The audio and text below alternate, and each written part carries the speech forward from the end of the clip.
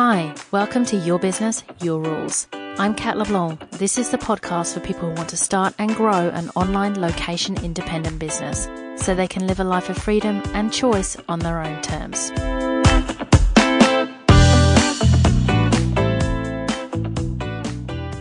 Welcome to episode 38, How to Choose Your Business Idea Without Stressing Out. So choosing a business idea is often a source of stress for people. What if I get it wrong? What if it doesn't generate money? What if I don't like it? What if I build it all and it doesn't work? Here's how to avoid all of those issues when making a decision on your business idea. And I want to be clear about this. This is just the first part of the business building process. So if you do want to learn more about what to do after deciding, go on to episode 16, Why What You Need Is Not a Business Plan. Okay, so how do you build freedom into making a choice, which by definition means not choosing other things? You do this by going about the business idea generation process in a very purposeful way.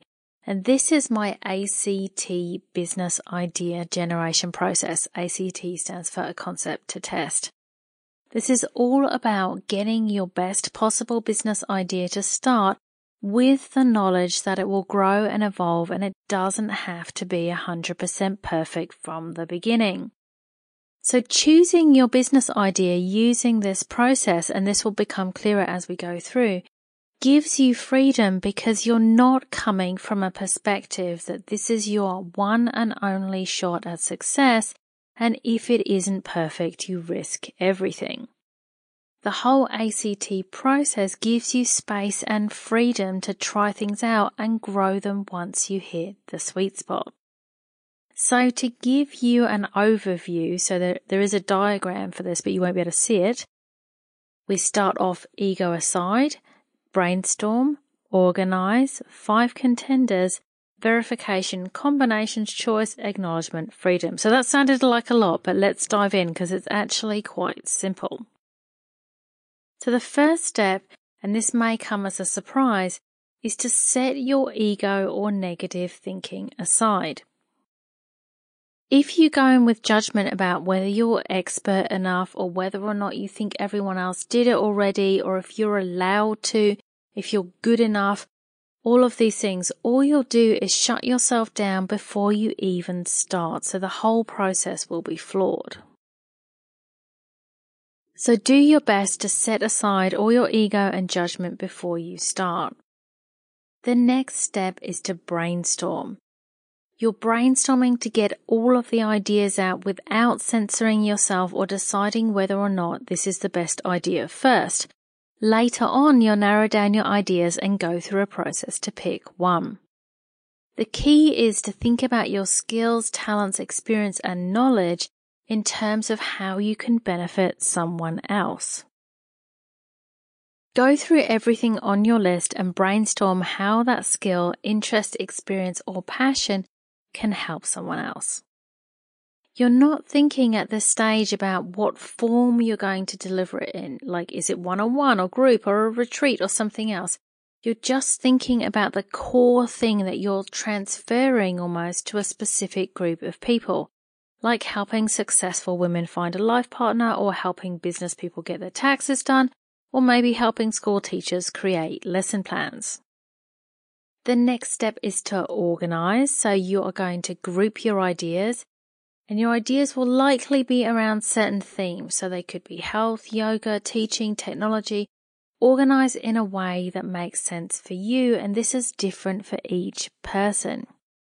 Now, you may not need this if you only have a couple of ideas, but if you have pages of them, and really the more the better, then you'll need a way to organize them so you can look at them and make some decisions. Next, you pick 5 contenders and do a round of idea verification. And here you're looking at personal fit and profitability. Of all of the ideas you have, there's going to be a subset that are ones that interest you most or the ones you've been thinking about the most.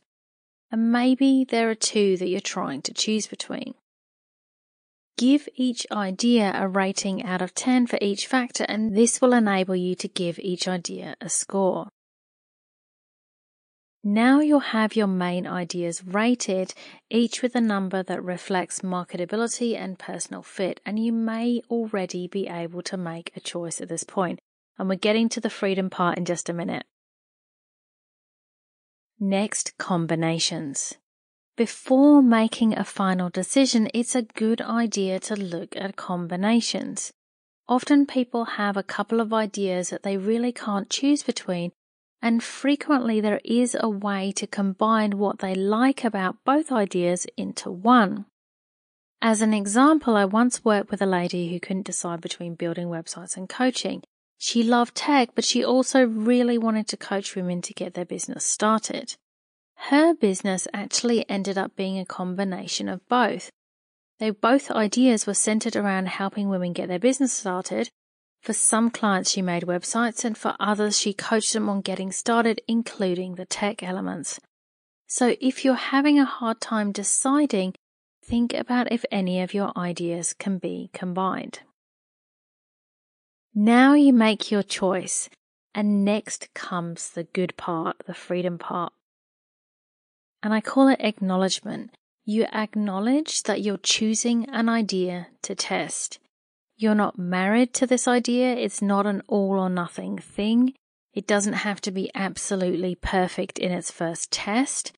You're not going to pour your life savings into it and spend months and months building it and finishing it before you have any idea if it really works.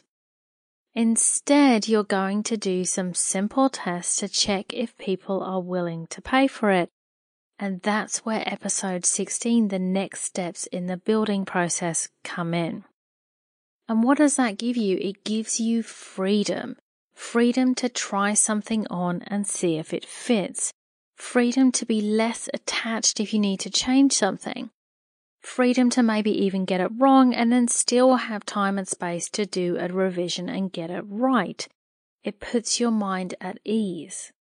Because choosing a business idea doesn't have to be this all or nothing thing that you work on shrouded in mystery until you release it to the world with a big bang and see if it's a riotous success or crashing failure. Instead, it's something you can start on the side, low-key, while you iron out the creases and gradually grow your revenue. When you give yourself the freedom to think about it this way and approach it this way, it's a lot less pressure and it gives you freedom in the process. Thanks for listening. I hope that was really helpful for you, and I look forward to talking with you again soon. Thanks for listening to Your Business, Your Rules. I'm Kat LeBlanc. If you like this show, I'd love you to subscribe, share, and leave a review on iTunes.